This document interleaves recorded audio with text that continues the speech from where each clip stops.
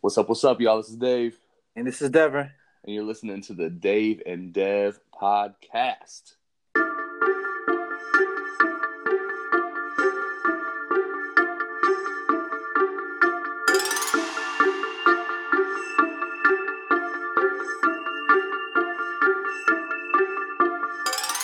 Dave and Dev, gotta keep it real like Dave and Dev. On my job like Dave and Dev, tell no lie like Dave and Dev. Some days I wanna stay in bed, but I get ready for the day ahead. I wanna complain, but I pray instead. Then I'm on my way to the Dave and Dev, and it go like, I don't need a crew, don't play by he say, she say rules. Complain, no, we can't do. I'd rather have faith while G-O-D make moves. So please stay cool. All I do is speak the truth on things I see they do. I'm a sinner myself, no lie, I need grace too. We lit like EKU, yeah.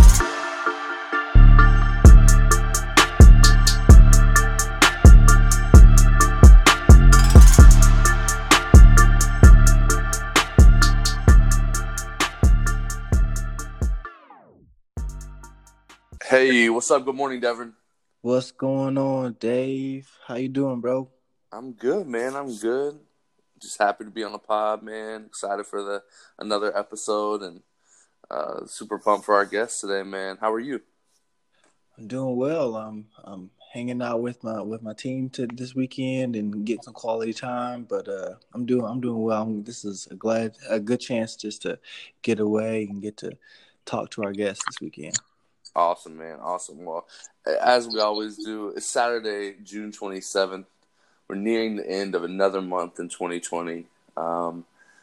Man, I think 2020 maybe has felt like the largest roller coaster of all time. And it's you never know when it might actually end. And you never know if you're going to stop or if you're going to go off a cliff. I heard the other day that there's going to be a sandstorm from the Sahara Desert coming. I'm like, what? Are you kidding me? I saw that. 2020 is wild out here, man. It's wild times. Well, man, sure. Before we get started, let's hear a word from our sponsor, Ascend Wood.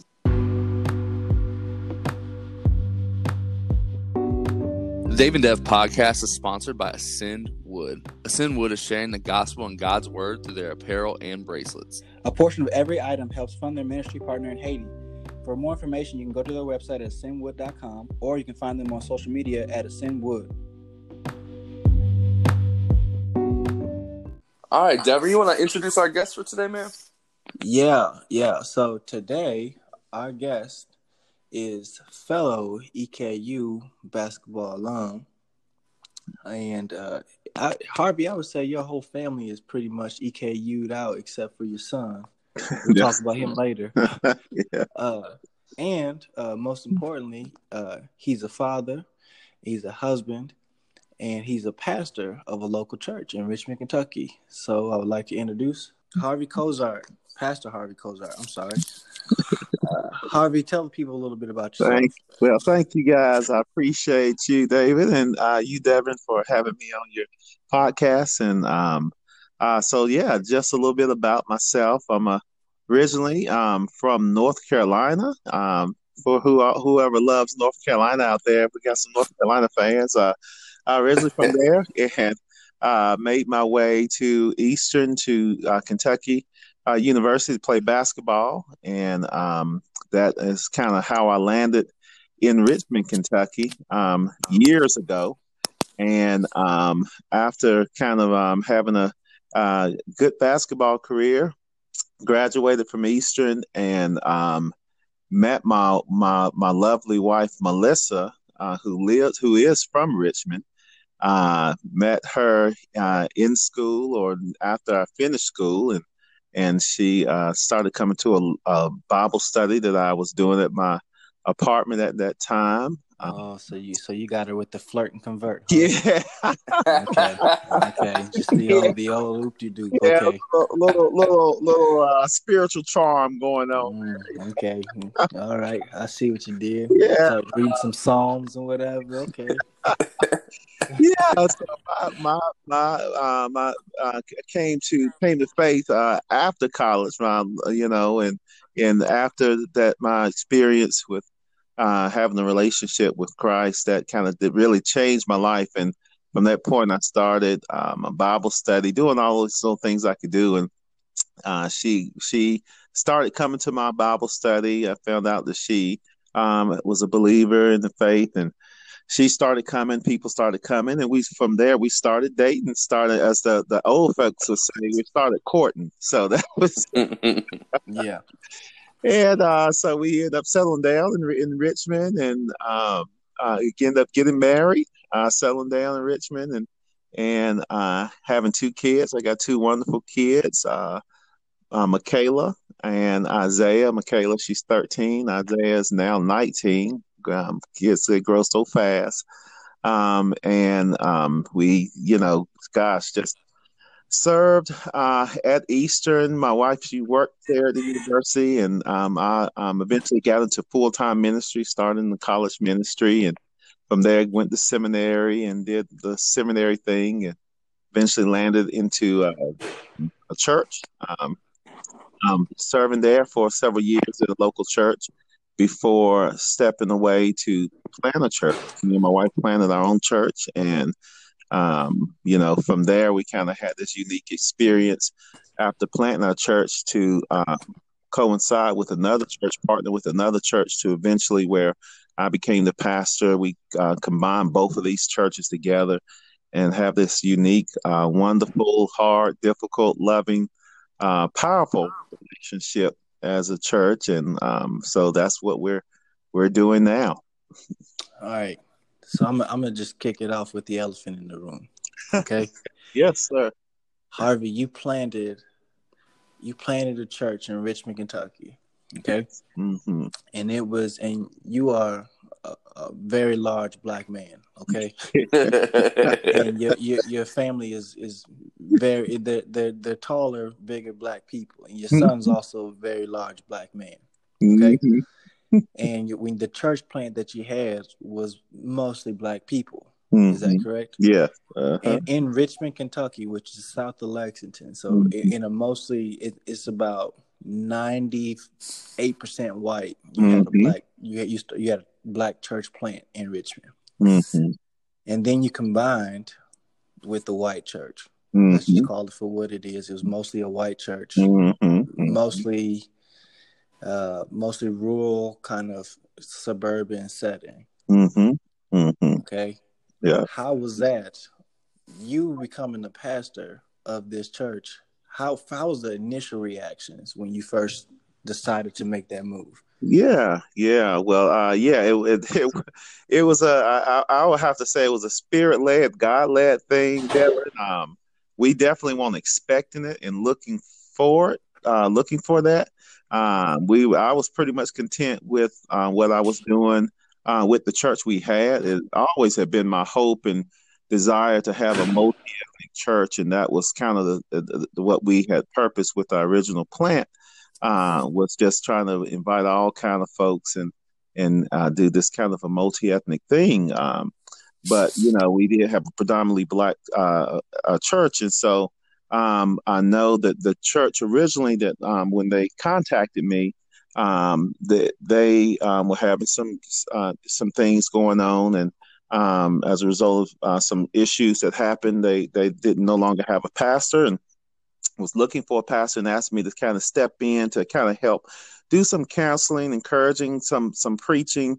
And this is because I knew some of the people in the church, was good friends with some of the folks that had went there. And so they asked if I could come and be on kind of a rotational thing to kind of help be one of the guest speakers or preachers for the church. And so I was able to do that and work that out. And so one particular time I invited our whole congregation to the service because we had a pretty small congregation, and was able to come to the service, and I was able to preach there. And the next week, sitting and get a call from several of the leaders. They wanted to meet with me and Melissa, and as we kind of sat there, they came up with this crazy idea.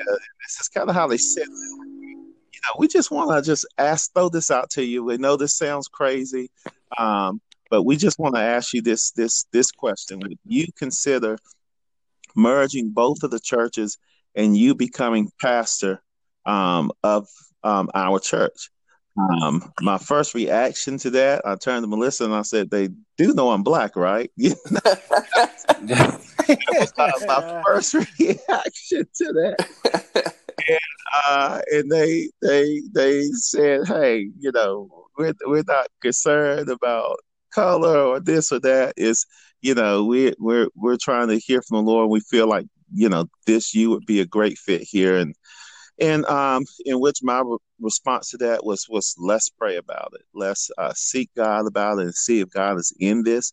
I said I'm definitely not opposed to this. I know this would be a challenging step for both of our entities, and but let's see if God is in this, and let's see what could happen. And so we began to meet and pray weekly. As a leadership, I brought some of my leadership team in, met with their leadership. We began to just talk and pray and dream and see if this is potentially from God. And so from that point, they invited me to do kind of a 6-week kind of a preaching trial where I was preaching every Sunday for about 6 weeks. And during that time, we were just seeking God and seeking the response of the people. And before long, we pretty much came away with the affirmation that, okay, the Lord is in this. This is something that God is doing, and He's at work. And we talked to the congregation, and we all decided as a people, as a leadership, as a congregation, that we wanted to move forth with a merger and merge both churches. And so that's what we did. That's incredible. Yeah. Can you did anybody leave? Yeah, so yeah, we for sure, man. We had people that was there were some folks that was already out the door just with the other church because of some of the issues they had already experienced. But what we did a survey, and we in that survey we asked some real hard questions to the congregation, all the people, in terms of what how do they feel about an African American pastor? How would they feel about being under my leadership? How one of our questions: do you think that we could merge and become one church? How do you feel about merging? And we put out that survey, and when we got the survey back, out of that survey, we sent it to most of the people in the congregation, as many as we could. And I think it was 97%, if I'm not mistaken, that was a yes, let's go, let's merge. We feel that God is in this. He can do this. We want His leadership and stuff like that. But there were some that said, I don't think this is a good fit for me. So we did see some folks leave, which we were expecting that. We knew that anytime you make change is uncomfortable. Change is difficult, especially when you're used to something being that's just easy and comfortable for you. When you step out into the unknown, people kind of a little fearful of that. And so so we did have folks leave, which we were perfectly fine with. We were like, okay, then, well, that's that. We're on the right track. That means God is going to open the door to bring other people in. So right, that's what He began to do. So, real quick, because I don't think you mentioned it, what's the name of your church, and how did you guys come up with that name? Yeah, Dave, for sure, man. So we started when me and my wife we planted a church that was called Hope City Church. That plant came out of a denomination that we're a part of called ECC, Evangelical Covenant Church. And that is a church planting denomination that's really doing some phenomenal work in the U.S. and around the world in terms of planting churches. And so we were able to plant and have a structure set up for planting the church. And so that's kind of where we came up with our name, Hope City Covenant Church at that time. The church that we merged with was called Madison Community Church. They had been a church that had been in existence for almost 19 years. And wow. They had started, a good friend of mine who was the pastor had planted that church. And I remember when I asked me to speak, one of the first things I said to him when I came to the church, I let them know that their former pastor that was there, I remember when he had a desire to plant a church, and he asked me and another friend to pray. And when they purchased that building, it was an empty warehouse, just a concrete floor, no chairs, nothing. And I remember laying on the floor, prostrate on the floor before the Lord, praying for people to enter into this building and for this building to become a church for folks to go to and love Jesus. And so I told them, I said, I have a connection here. Never thought I would be here right now doing what I'm doing. But I said, it's just amazing how God kind of orchestrate things like that. And so through us coming together, we knew that we didn't want to be identified as Hope City or Madison Community. We wanted to start fresh. We felt like we wanted a new identity. This was a new season for us, that this was a new thing. And we were becoming a kind of like a replant, a new church, so to speak. And so God gave us a kind of a orchestrated a setup for us to become what we are now, Lighthouse Church. And just kind of interesting stuff how God kind of worked that out. But we are Lighthouse Church is who we are now. That's awesome. It's so cool. I love that you tell that story that like I prayed for this, we prayed for this church, 20 years ago, and now here we are. And I think that's such a cool testament of like God's faith and like how he like operates, and yes, sir, he's sovereign, and that he also, I think, has a sense of humor to the fact that it's like, he's like, oh yeah, I'm going to have you pray for this church and be faithful to your friend and to me. And then, in 20 years, wait until you're leading this congregation. It's so crazy, man. I do believe God does have a sense of humor, brother. He does, man. And I think it's really cool, Harvey used to be my next door neighbor. We lived across the street from each other. So I remember when you were, starting this church, and we were having these conversations. You were starting Hope City, yes, and sir. You and Melissa, and I was just so encouraged by you guys. Taking such a leap of faith, and going into a new space, right? So, I'm always really encouraged by you, man, and I love that you also do. You have a basketball thing that you do every summer, right? Yeah. Yes, sir. Which is awesome. And so, Devin already alluded to the fact that you played at EKU. That's the brotherhood, bro. Yeah, that's the brotherhood. Yes, the deep connection there, man. Never leave that brotherhood. That's right. See, and you know what? We gotta talk. We're gonna talk about your son just a little bit, but we're gonna talk about the brotherhood. Sounds good. Yes. Well, I wanted to transition and shift gears actually to talking a little bit about your family. So you have a son and daughter, and an awesome wife. Yes, Melissa's amen. Incredible. So let's talk a little bit about your son.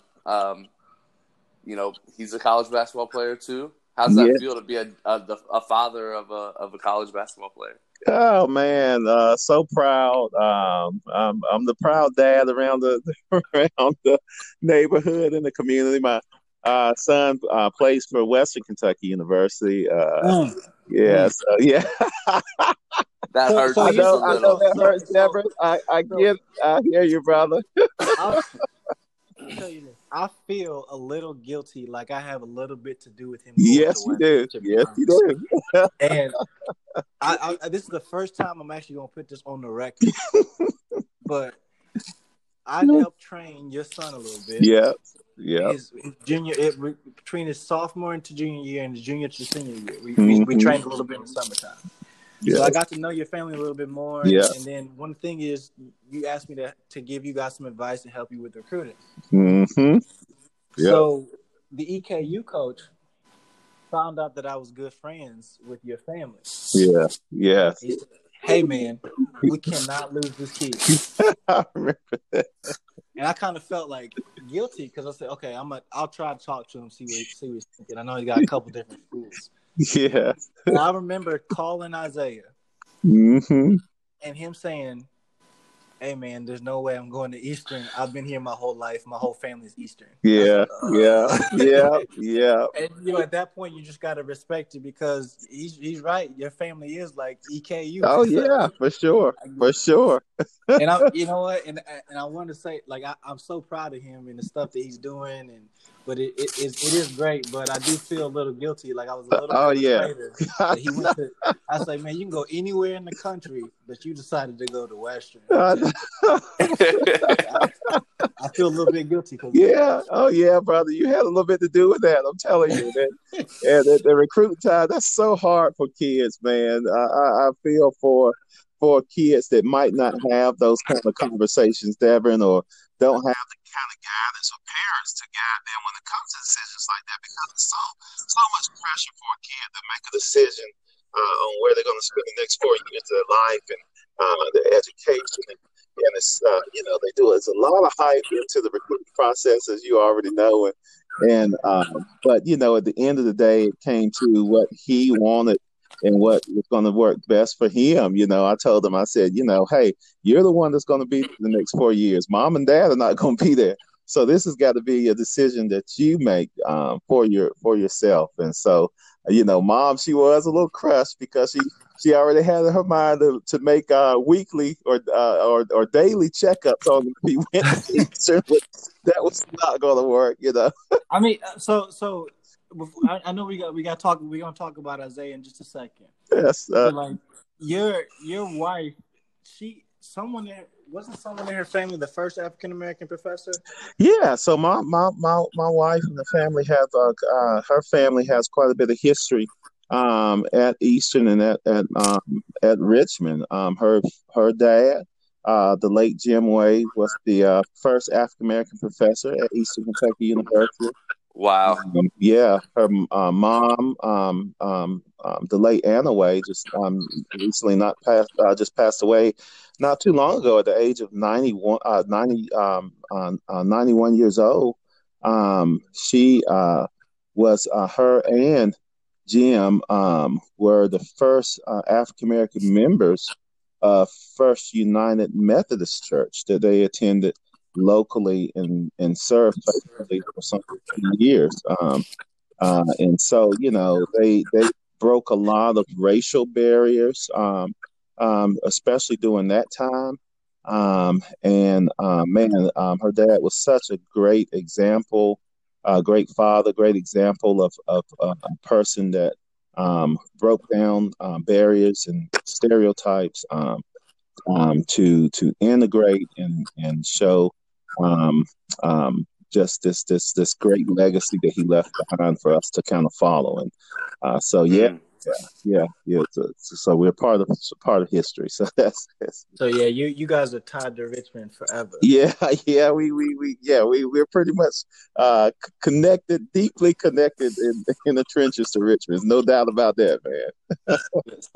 So having a family that's so faithful, like so faith rooted, and having you as a pastor and your family that's been so committed to this Christian walk.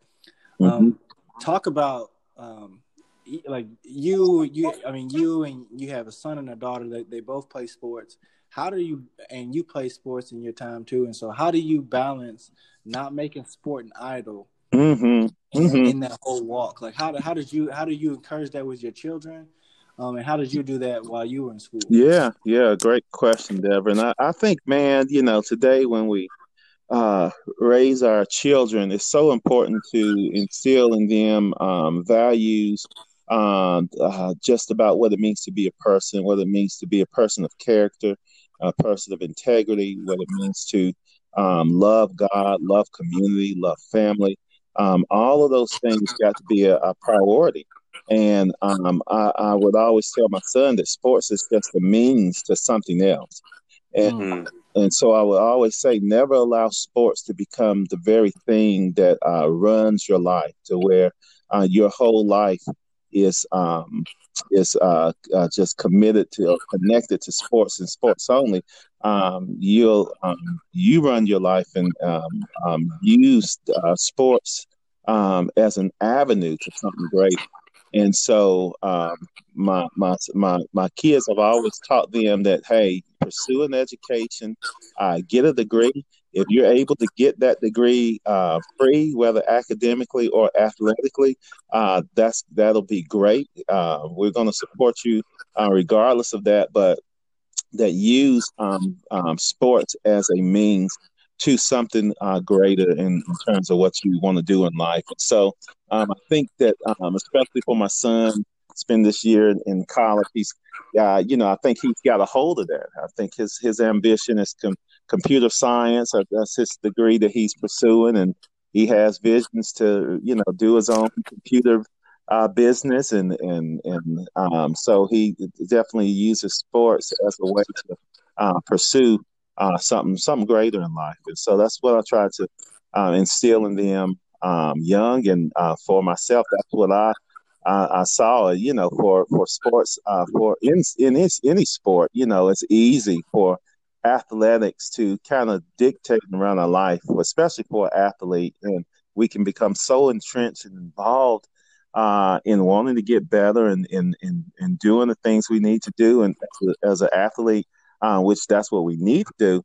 Our whole life revolves around it, to the point to where we can forget, who we are, sometime. And so, and then especially when those 4 years are over, and if you just only poured all of your, invested all of everything you had just only into that sport, and never into the degree or building a social life, once school is over and that's done, you kind of trying to figure out who you are, and try to, find where you need to go from this point, especially if you can go further in that career. And so I think for a lot of these young kids out there that has great aspirations of sports, I always encourage that, and we encourage it through our mentoring program. But one of the things we try to let these kids know is that, hey, that you may not, the odds of making it a career is very, very slim. And pursue a career in the education field or whatever that you have aspirations for, that's out there. That you have a much higher probability of reaching, rather than the sport itself. So, trying to just educate is the biggest thing. For sure, I really think that that is so important. I think we have a tendency to do that really in any aspect. You know what I'm saying? Like, I think sports is one of the most obvious ones, especially for people in our sphere. Yeah, that we grew up playing sports, we have kids that play sports, and people that are into sports, it's very easy for it to become an idol, because the expectation to be on these AAU circuits and the expectation to be, playing, pickup games, always to be in the gym, sure. especially, is there. Like I think about, all these kids that come up into college that only played basketball, and you see how much their body's aching because they haven't stopped in years. They've been playing for 10 years, nonstop. So I think that's really important. But I do want to shift gears. I want to make sure we have some time for this, Harvey. I wanted to just kind of pick your brain a little bit about being a pastor, being a community leader, being a father in this current climate. Obviously, you've been Black your whole life, right? You've been in Richmond, Kentucky for the last 15 years, 20 years? Yeah, almost 20. Yeah, 20. Yeah, a little 20. So again, as Devin alluded to earlier, you're in a place where it's majority 90+% white people. How are you navigating, processing through this in your different roles lately, especially? Yeah, for sure. Well, it's definitely it's obvious in terms of what we see when we look around in our nation, in our just globally in the world. We are just in such a crisis right now. when we look at our health crisis regarding the pandemic, economic crisis regarding unemployment, and lately the issues of social justice that we see among the African American society and population, and that's been brought to light. And so we're seeing all these things, and we see such division in terms of where people stand, division politically, the division socially. It's just amazing in terms of how divided we are as a people right now, and in terms of what that means for me as a pastor, how to lead in that. I totally try to look to Jesus for that leadership and that guidance, and try to lead people scripturally based on how do we respond to all that's going on based on God's word, and based on who He says we are and who we are to be. And so, I think for pastors, this is an amazing opportunity for us to lead in our churches and in the community as one of how Jesus would lead. And in that leadership, we have to be aware of showing great compassion to people. We have to understand that we're called to bear one another's burdens. We have to understand that we're called to be people that see justice in our society.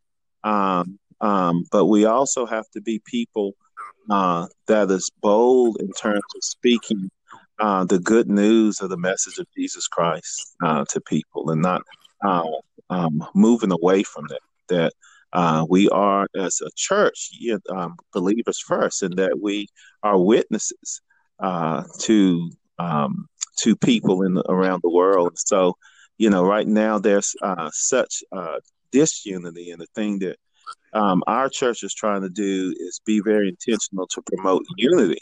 And the best way that we feel that unity can happen is through the kingdom of God, through what we see in Scripture in terms of how we walk in that.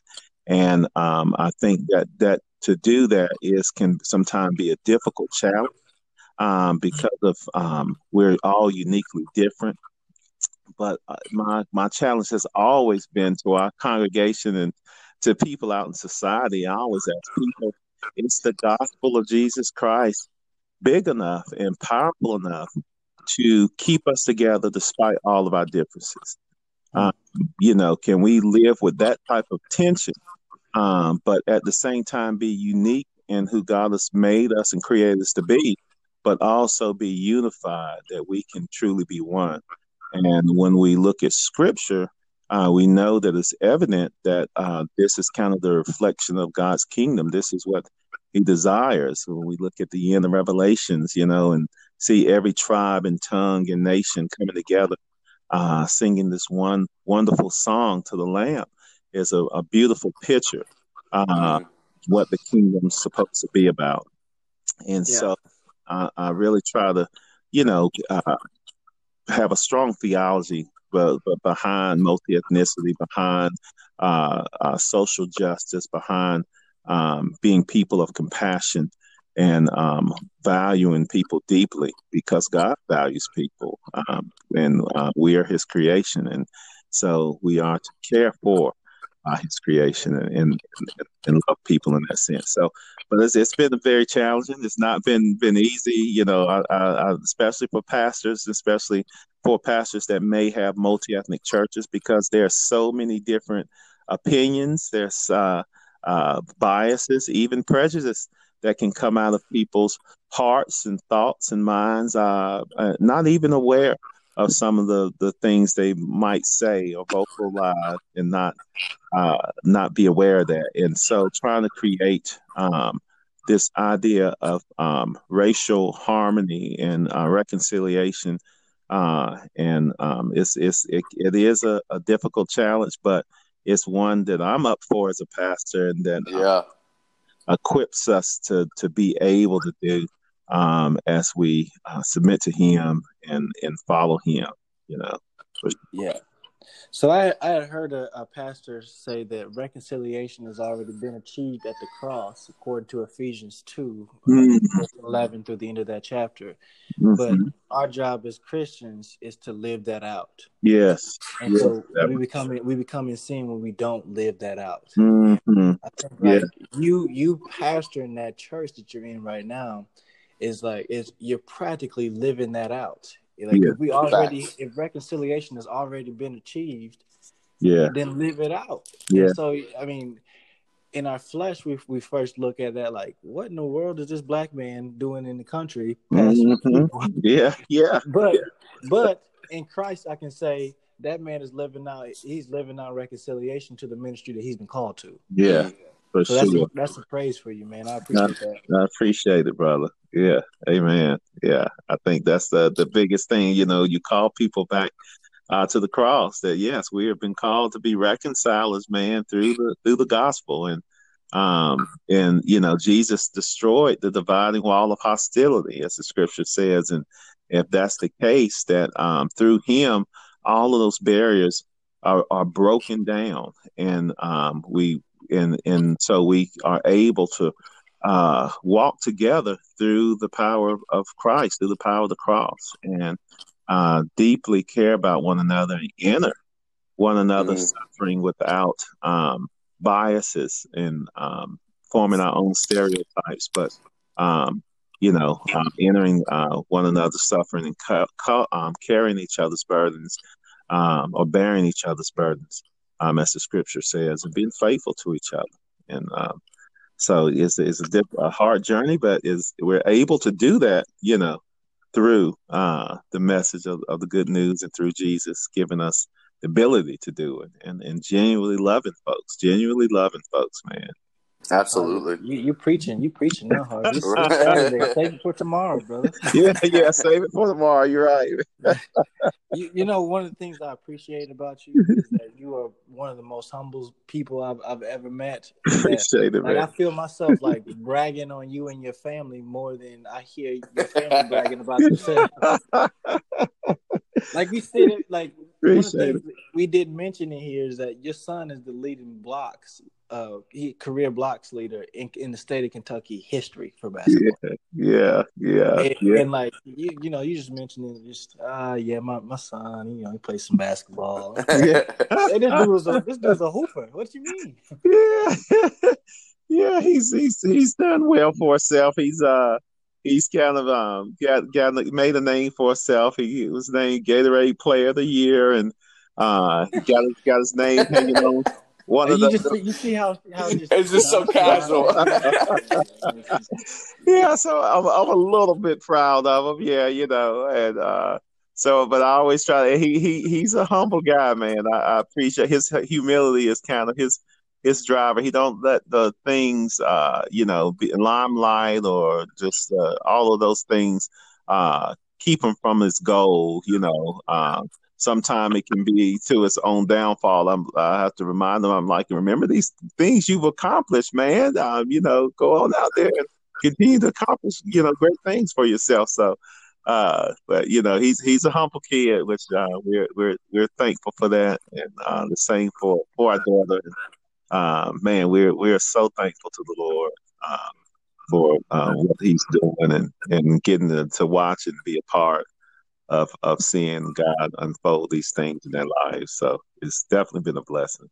Man, it's so crazy. I remember about Isaiah, it was you guys had that basketball goal in the cul-de-sac. Yeah, and, I'll never forget the summer. So I moved the summer Isaiah would have been 13, 14, going into his freshman year, I think. Yeah. And he would be outside playing here and there, and he was really starting to grow, but he wasn't fully reaching his full height. Yeah. And I'll never forget the next kind of not winter, it would have been springtime, and he had grown 6 inches in literally a year. Yeah. And I remember looking outside, and my dude windmill dunked on the basketball goal, and I was like, oh snap. This ain't Like this isn't that little awkward, uncoordinated dude from last summer. Like, the Isaiah. When I first saw him, I know if you listen to this, Isaiah, I'm sorry, I got to say this story too. I saw him at the EKU camp, and he looked like a newborn deer. Yeah, that's right. Like, it was just very awkward. And it was one of those things like, oh man, like, and the players were like, look at this little kid, like, what's wrong with him? Like, why can't he run? Or The next summer, this dude came back. I'm like, that's the same dude. Yeah, right. I mean, when it all came together, And oh man, you guys are so correct, man. So right on, man. I would think many times I look at him and be like, Lord, you got a plan,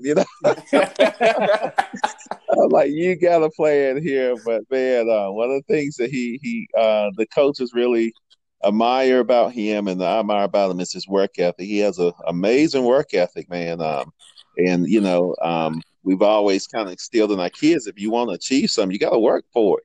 It's not going to be given to you. Nothing's going to be given, and it's going to be difficult. You got to work, and so he's definitely has put in the work and continue to put in the work, and they really admire his work ethic and really trying to be the best at what.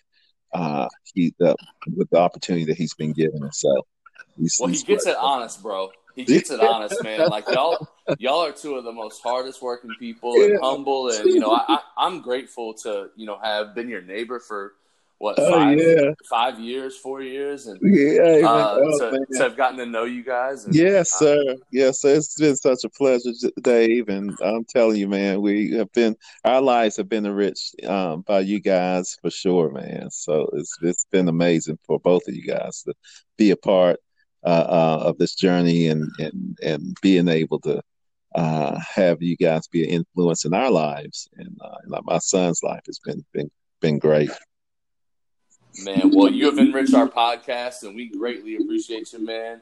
Yes, sir. I know you got to head out to a Bible study, so thank you so much, Harvey, for being on, man. We really appreciate it. Thank you guys for having me. It has definitely been a pleasure, and it's amazing what you guys are doing. Keep doing what you're doing. It's great to be a part of this, and man, let's continue to reach folks as much as we can with the good news and loving people, man. That's what it's about. And I'm always eternal Colonel. But there's just that one player on Western Kentucky I'm going to cheer for. But, I appreciate that, bro. I'm going to hope that we win the game, but I'm going to hope he have a good game. Okay? That's right. I hear you, man. I hear you. I'm with you. I appreciate it, brother. Yeah, man. I love it. But thanks for coming on the podcast. I've loved this experience, man. Thank you so much. Thank you. Really appreciate you guys. All right, y'all. Well, until next time.